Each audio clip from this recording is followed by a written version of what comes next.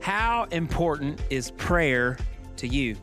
I know that seems like maybe a simple question or an easy question, but seriously, think about it. How important is prayer to you? And not only is it important to you, do you pray, but what do you pray about? We've been in this Ephesians, the book of Ephesians. This is our third week. We're moving into chapter 3 of Ephesians. And if you remember the first week in chapter 1, Paul, he has this amazing prayer that he's praying for the Ephesians. And we get in chapter 3, and here we are again in Ephesians 3, and Paul is praying once again for the Ephesians. And the power and the words, the content of his prayer, it challenges me. It challenges me. I don't know if you've ever prayed for someone or you had someone else pray for someone and you heard the prayers. I don't know if you've ever been around an old saint, someone that's been around forever.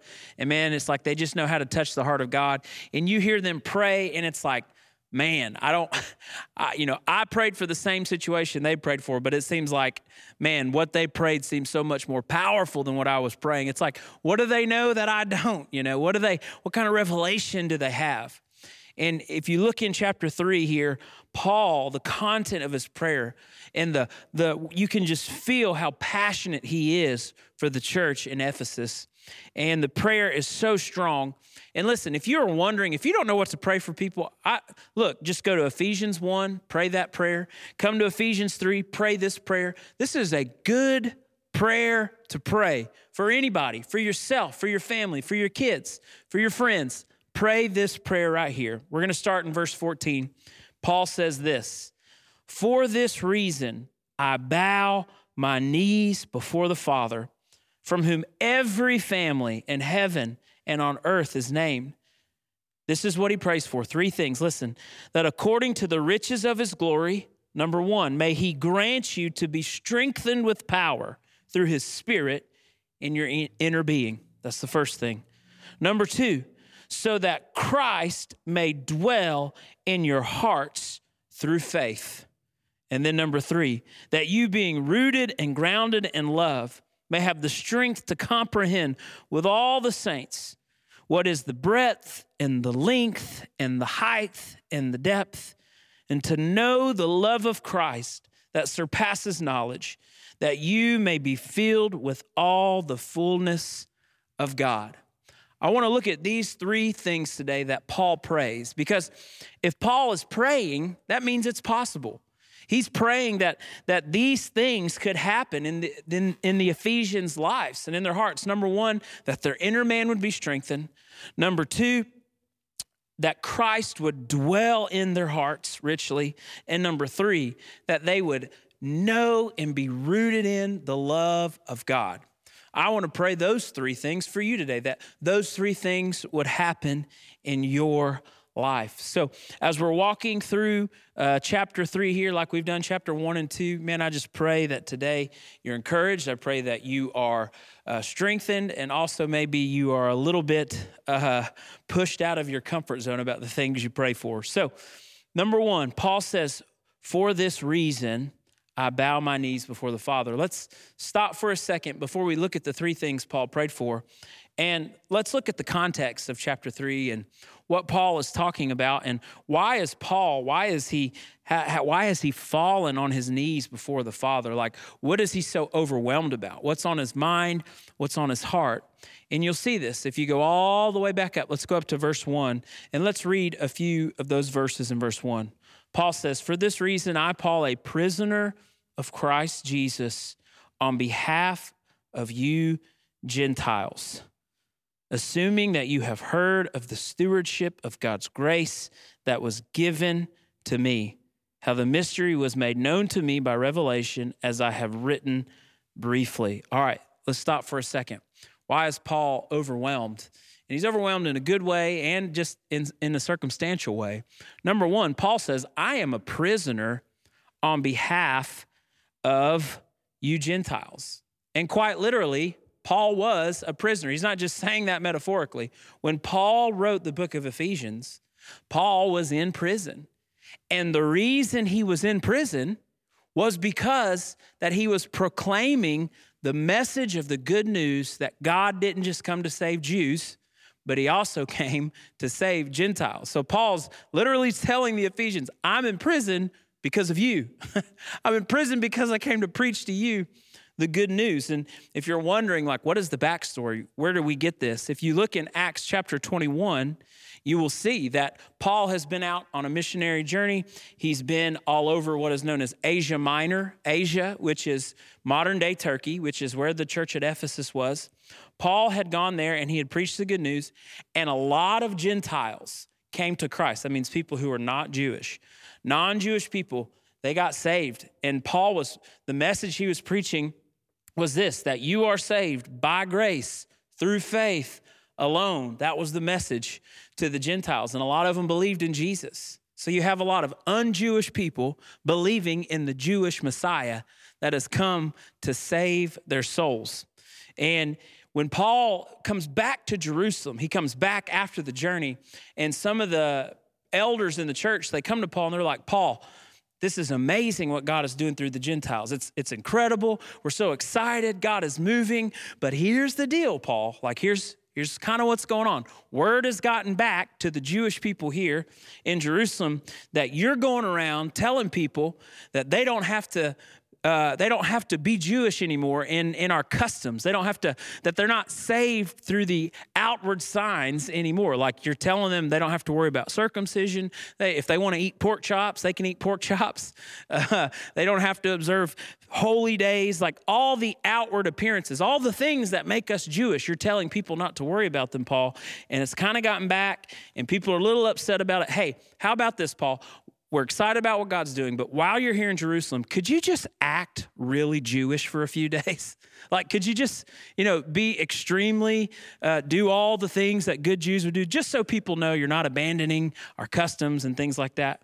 And you know what? Paul agreed. He said, okay, that's fine, and I'll do it. But when Paul goes to the temple, something happens. Some Jews that were from Asia, even from Ephesus, they saw Paul at the temple and they got really mad, and they got a big crowd stirred up, and they said, this guy's defiling our temple. We saw him bring a Greek into the temple. We saw him bring a Gentile to the temple, and he is defiling our temple. And in Acts, it names a person. It says that they had seen Paul earlier with a person named Trophimus from Ephesus. So it all comes back to Ephesus. It all comes back to the Ephesian church. And Paul was arrested because he was preaching grace through faith alone. No longer these outward signs. It's not about the law of Moses, and it's not about, the customs and the way we dress and the things we eat. That's not what God is doing. God is saving people because of their faith in Jesus. And because Paul preached that message got Paul in trouble. And he got put in prison, and he quite literally was a prisoner because he stuck his neck out for the Gentiles, because he reached to the outsiders and said, I got good news for you, outsiders, that God loves you, and he sent his son Jesus to die for you, and you just need to believe in him, and you can take part. You can take part in all the promises that the Jews have had in Christ. I mean, that's what Paul says. Look, he says, when you read this, you can perceive my insight into the mystery of Christ, which was not made known to the sons of men in other generations, as it has now been revealed to his holy apostles and prophets in the Spirit. Here it is. The mystery is that the Gentiles are fellow heirs, members of the same body, partakers of the same promise in Christ through the gospel. Now, why did I tell that to you? Because preaching the gospel was risky for Paul. He took a big risk. Why? Because when you proclaim Jesus is king, all the other power structures, all the other authorities, that is it's something they're threatened by. When you say Jesus is king, it means that the Roman emperor is not. It means when you say Jesus has reached to outsiders, it offends the ruling parties and the very strict people that were adhering to all the Jewish customs. It's a threatening message. Here's what I want to tell you about the gospel. It's a threatening message. Even today in 2021, the gospel of Jesus Christ is a threatening message. Just to get up and say, we believe Jesus is the only way to heaven. There is no other way to God except through the person, the resurrection, and the life of Jesus Christ. I mean, when you say that in our pluralistic society, guess what? Our message is threatening, and it could be risky for you to share that gospel message. But I just want to encourage you today. Paul, he said, he told them in verse 13, he said, don't lose heart because of what I'm suffering for you. It is for your glory. I know it's risky, but it's worth it. And listen, the gospel is risky business, but it's the good news. And I think about today, even, right now I'm thinking about our brothers and sisters in Christ that are in Afghanistan right now. Afghanistan, it's the second most hardest place to follow Christ in terms of persecution. Number one is North Korea. But to be a believer and to come out to convert to Christianity from Islam is punishable by death. I know it's in another part of the world and we could put it off in the back of our minds and not think about it, but these are our brothers and sisters in Christ. And according to the gospel, according to what Paul is saying, before we are American and before they are Afghan, we are number one, all Christians. That's what we are. We are a holy nation, a new humanity that God has made. And these are our brothers and sisters in Christ. And today they are facing severe persecution. A lot of people over the centuries have given their life because the gospel, the message, is risky. The great church father Tertullian, he said this, the blood of the martyrs is the seed of the church. I don't know where we ever got off in our country. I don't know where we ever got off in America thinking the gospel is all about getting into a good, easy life and that it leads to all this prosperity and all the, and listen, if you follow Jesus, there's wisdom in his ways. I think it does lead to a prosperous life in a lot of ways. But this is a risky message. And it's powerful. It can't ever lose its bite or we won't have any power to see people converted. But man, I think about our Christian brothers and sisters today who are giving their life, literally as we speak here today, they're giving their life for the gospel of Jesus Christ. I don't know how you would respond if someone said, hey, if you have converted, if you believe in Jesus, we're going to kill you right now. I don't know how you would respond. Honestly, I don't even know how I respond. I wouldn't want to be too arrogant and to think, oh yeah, I'd lay down my life. You know who else? Peter thought that. Peter told Jesus, even if everyone else abandons you, I'll never do it. He was so confident in himself, and he got intimidated by a little girl at the foot of the cross. So I don't know what my response would be. I don't know what your response would be, but I know our response as a church right now is we need to be praying for our brothers and sisters in Afghanistan as they're going through this risky moment. In fact, right now, right where you are at, right where you're watching or listening, can we just take 30 seconds, 15 seconds, and pray for our brothers and sisters right now? Come on, let's pray for them. Father, I pray right now for the protection and provision for the local believers, our Afghani brothers and sisters in Christ. We pray for their families right now, for protection. We pray for provision. God, we pray that they would have such courage, such perseverance in these difficulties as they go through this persecution. Father, we pray for those believers who are gathering in secret even today as they gather for fellowship, as they gather for prayer and encouragement and worship. God, we pray that the presence of God would be so strong where they meet and it would just encourage them like it did the first believers, those first followers of Christ as they're laying it all on the line for you. God, we pray for the frontline workers, those that are evangelizing, discipling, leading house churches in Afghanistan. Lord, we just pray for them today. We lift them up to you. We know they're across the world, but they're our brothers and sisters in Christ. And God, we just pray as they're risking their life as Paul did. Lord, I believe that what their sacrifice won't be in vain, but many will come to know you. And God, we just pray this in Jesus' mighty name. Amen. Amen. Paul's overwhelmed. He's overwhelmed at maybe his situation, but God is using it for his glory. He's overwhelmed at the very mission of the church. I mean, what Paul believes and what Paul believes God is doing, it's overwhelming. Listen to how he thinks of the church. Starting in verse 7, he says, of this gospel I was made a minister according to the gift of God's grace, which was given me by the working of his power.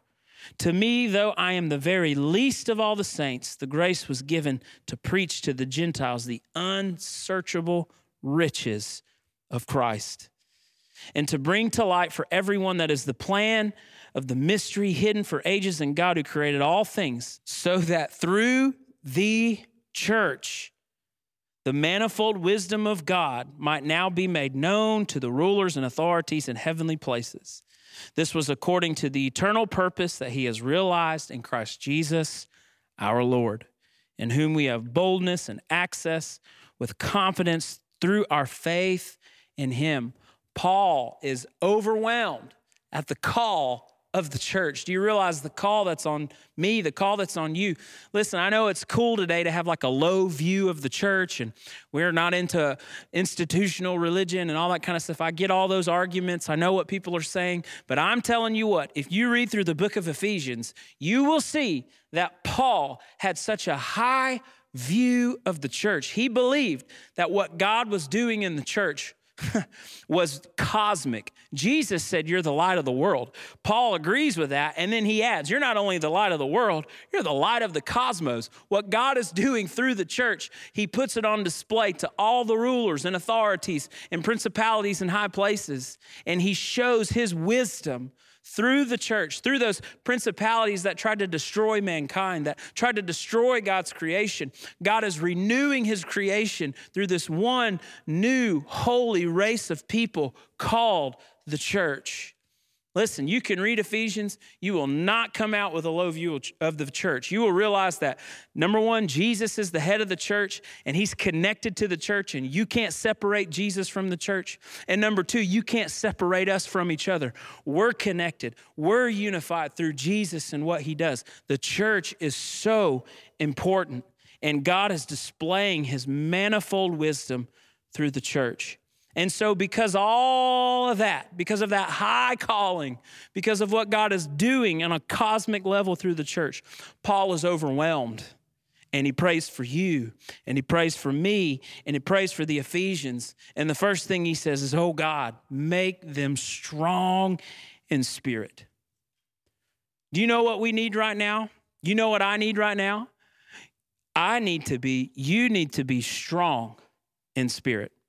The Bible talks about John the Baptist in Luke 1. It says that before God used him to prepare the way for Jesus, it says that he was growing stronger and stronger in the Spirit until the day that he was to be used. You and I are the same way. If we want God to use us, we better start growing stronger and stronger in spirit. In fact, if we want to be used of God right now, there is no way that the church can really be used in a mighty way if we are not strong in the things of the Spirit right now. Because the world is not just complicated. The moment we're living in is not just complicated, but the moment we're living in is actually complex. I want to talk about that for just a second. Complexity.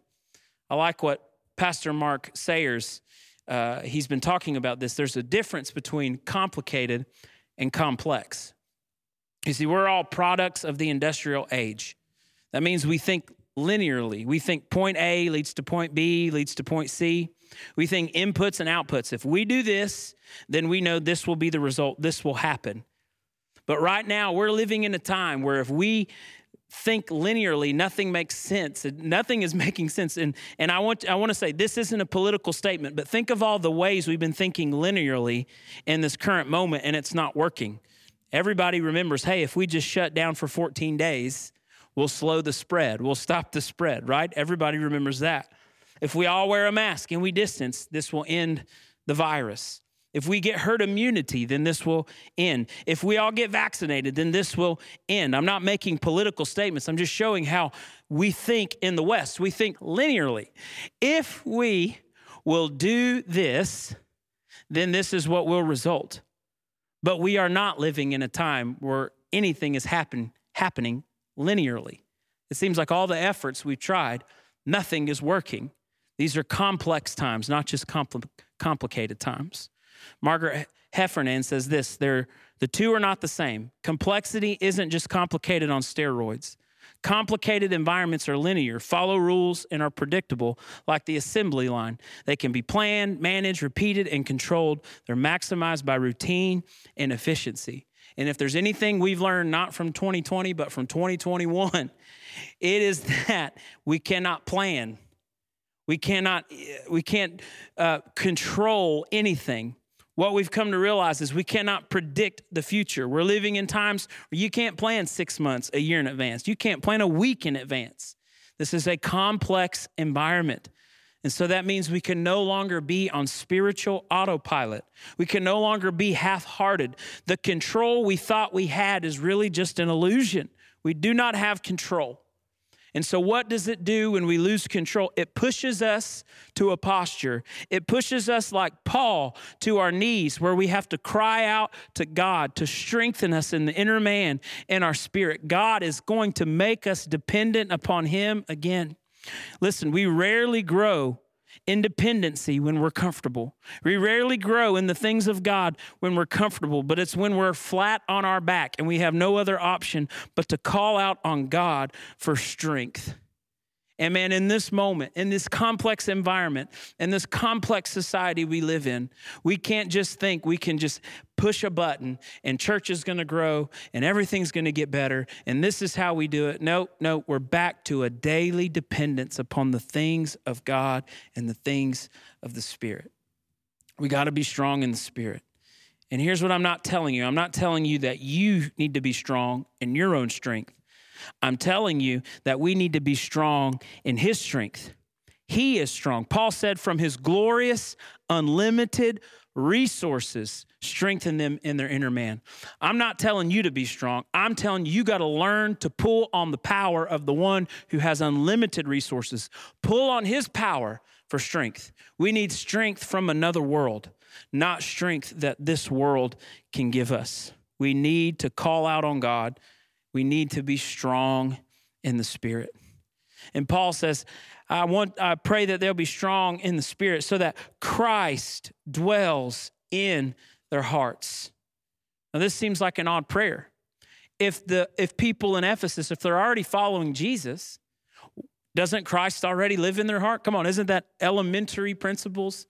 101 Sunday school, invite Christ to come and live in your heart. And why would Paul be praying for Christ to dwell in their hearts if Christ already lives there? Because what Paul is not talking about is a one-time event.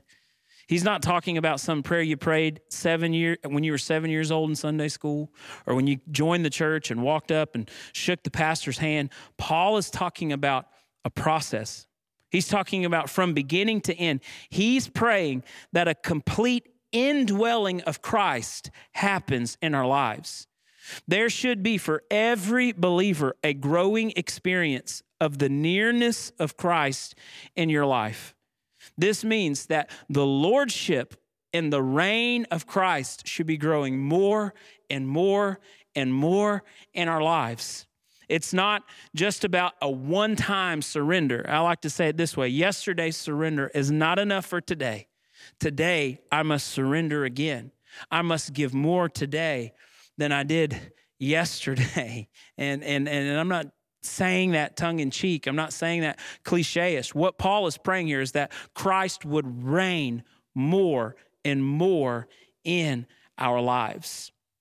How do we do that? How do we give God more of our lives? How does Christ come to dwell more and more in our lives? And I like to call it two things. There's the glory and the grind, okay? The glory and the grind. You see, I believe in the glory. I believe in moments where you have an encounter with God and it changes your life in an instant. I can remember moments growing up. I can remember growing in the Lord. I can take you to certain spots. I can take you to certain rooms. I remember one time when I was reading my Bible, studying intently about the prodigal son, and I got up, I closed my Bible, I got up to leave, and as I was leaving, I heard the Lord speak to me, not audibly, but in my spirit. I heard him speak to me about the passage that I was reading.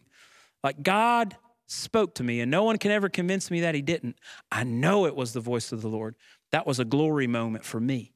I can take you back to youth conferences when the anointing in the room would be so strong. And man, it was just like, I've never experienced anything like this in my life. And what is it? Those are glory moments. Those moments shape me. Those were moments. That glory moments are like dynamite where God just explodes or breaks down mountains in front of you. I love glory moments. We all long for glory moments, but can I tell you those moments are not every day? Those moments are not necessarily the norm. Listen to this statement. Probably, maybe the most life-changing or the most growth that you will experience in your life will not come from just glory moments alone, but they also come from daily routines of following God that shape you and mold you over time. You see, there's glory moments, that's like dynamite that explodes, but there's also grind moments. It's the day-to-day faithfulness of just following Jesus. And those moments, instead of exploding through mountains, they're more like Grand Canyon moments. They're more like, the Grand Canyon, scientists say it was formed by the Colorado River that flows through there. And after years and years and years of that river flowing against that mountain, that river begins to carve out the beautiful thing we know today as the Grand Canyon. You see, not only dynamite can take down mountains, but rivers also can cut through, shape, and form mountains. The Spirit of God, the river of God, over time will shape and form and change your life. There are some things that you have to pray about, not just once, but you got to keep on praying and keep on seeking and keep on asking. It might not happen in a glory moment. It might be the constant flow of the river of God in your life. And over time, over years of praying, something changes. There's a lady, her name's Dr. Caroline Leaf. She's a neuroscientist, but she's also a believer. And I want you to listen to what she says about prayer. She says it's been found that, 12 minutes of focused prayer over an 8-week period can change the brain to such an extent that it can be measured on a brain scan. This type of prayer increases activity in brain areas associated with social interaction, compassion, and sensitivity to others. It also increases the frontal lobe activity as focus and intentionality increase. Listen to what she said. 12 minutes a day, 8 weeks, and your brain can literally change. What is that? That's the shaping power of God over time.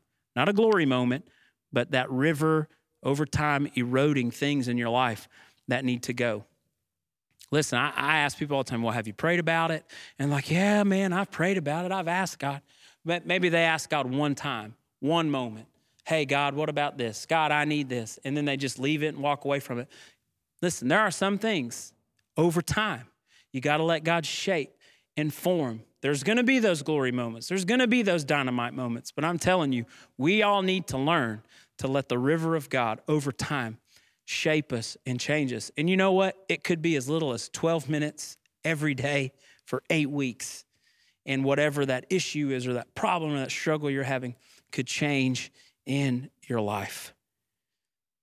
So he prays for the strength of the inner man. He prays that Christ would dwell richly in their hearts. And then lastly, he prays this prayer that they would be rooted and grounded in the love of Christ. And Paul's prayer is funny. He's asking God to do a supernatural work in them. He asks God for them to know what they can't possibly know, but they need to know, but they don't even have the strength to know. He's asking them that they could know the love of God, but God's love is so great. I like how Pastor Matt Chandler says it. He says, you need to know what you know. I know you know it, but do you know it? There's a difference. If I were to tell you today, hey, look, Jesus loves you, in your mind, you already know that. You think, man, that's so simple. That's elementary. Of course Jesus loves me. I know that he loves me. But see, you know it here. You know it here. What Paul is talking about is he wants that knowledge to make a trip from here to here. And there is a difference. You need to know what you know. You need to experience the love of God and the love of Christ. You need to be rooted and grounded in it. You don't just need cerebral brain knowledge. You need an experience. You need a revelation to travel from your heart to your head. And Paul is praying that. He's praying that the Ephesians will have a deeper experience of God's love, because that love will ground them. It will make them secure. It will give them a bedrock. And I don't know, today, I think most of us probably do struggle with insecurity. We struggle with trying to be worthy. We're trying to make something of ourselves so somebody will notice us, so someone will give us an attaboy. And we all like a good encouragement. We all need encouragement. But man, if we're living our life to be seen or to be noticed, or we'll do anything, to get that affirmation. What Paul is saying is, hey, the antidote to insecurity isn't you being somebody or trying hard. The antidote to insecurity is knowing how much God loves you, experiencing that love. You don't have to have anybody give you an attaboy or an attagirl, because you know God loves you. And it just brings a security. It just brings a security. I don't need the attention or affirmation of anyone else, because I know that my Father in heaven loves me. How could Jesus get on his knees and take a towel and a water basin and wash the feet of disciples? I mean, he takes the role of a slave, and he takes the smallest role, and he serves the disciples. How can he do that? Read it in John. It says, because he knew where he was from, and he knew where he was going. He was secure. May we be so secure in the love of Jesus. But it's not a head knowledge. It's an experiential knowledge. We've got to get it from here to here. How do we do that? Oh, we got to ask God. We got to do what Paul did. Paul asked God. He's asking God, do this. Bring revelation. Let me see. Let me experience your love today. Show me your glory. Show me how much you love me. We've got to stop. We've got to think deeply about what Jesus did on the cross for us. We got to take time, even if it's just 12 minutes a day for 8 weeks, until we come to the revelation and the knowledge that God loves us so much. That's what our roots have to go down into. Our roots have to sink into his love. I don't know what your roots are going down to today. What are you sinking into today? Like, what's nourishing you? Where have you put your roots? I hope you haven't put your roots in news sources. I hope you haven't put your roots in American identity politics. I hope you haven't sunk your roots into those things, because those things will not feed you. They will not ground you. It's only God's love. Rooted and grounded in his love will we ever be what he's called us to be. I don't want to just know about God. I truly want to know God. And it reminds me of this is a very preachery anecdote. I heard it when I was a kid, but it's a story that stuck with me, and it makes sense to me, and maybe it'll make sense to you.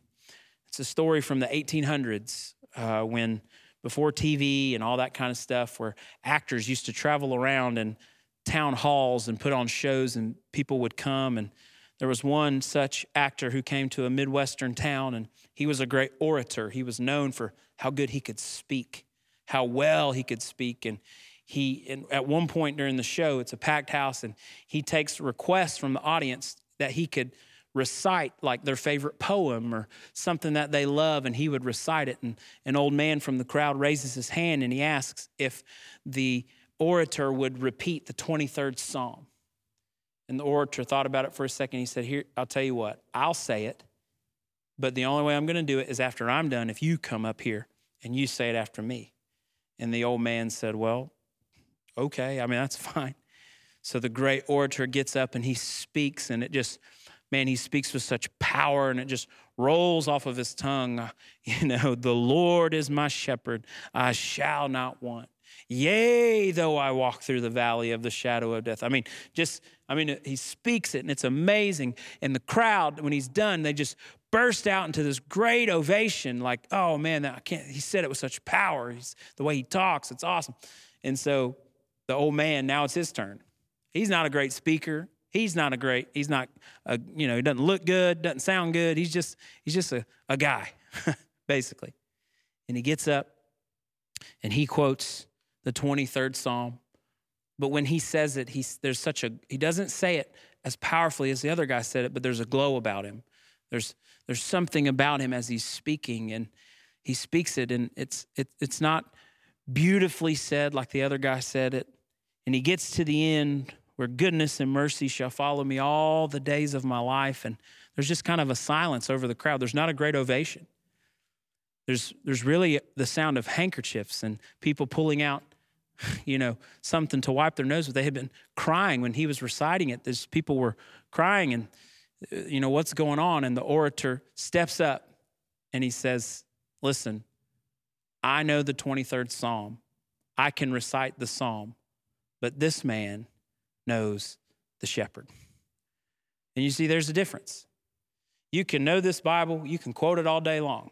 The devil can do that. It's not just about scripture memorization. It's not just about getting it here. It's not just about the writings. It's about, do you know the writer? Do you have experiential knowledge of his love, of his kindness, of his goodness? Do you have a firsthand knowledge of how wretched and how miserable you were and your life was before you came to Christ? And really there was nothing lovely about you that why would Christ even want you? Yet he just does. And he loves you. And he gave his life for you. He sacrificed himself for you. He chose you. He purified you. He brings you near. He wants to spend eternity with you. And you see, those are all just words until it goes from here to here. And that's what Paul is praying. And that's what I'm praying for you today. That we don't just have knowledge in our brain. Not that we can quote the Psalm, but that we know the shepherd of the Psalm. And this is how Paul ends the prayer. Now to him who is able to do far more abundantly than all that we could ask or think according to the power at work within us. To him be glory in the church in Christ Jesus throughout all generations forever and ever. Amen. Let me pray for you. Father, I pray for your people today. Father, I pray we would be strong in spirit in these complex times. I pray you would strengthen us through the inner man, through your glorious and powerful resources. You would resource us and give us strength. We're dependent upon you to make it. Every day we need you. Lord, we ask that you would come and dwell in our hearts richly, not just one moment, but God, that every day you would grow more and more at home in us, and we would allow your lordship. We don't want just a savior, but we want a Lord, one that we can surrender our life to. We make lousy masters. You are the master, and we want to follow you. And Lord, lastly, I pray that we would not just know that you love us, but we would truly experience your love, that our roots would grow down so deep, we would be so secure that nothing could uproot us from this love. I pray that for your people today. In Jesus' mighty name, amen. Amen.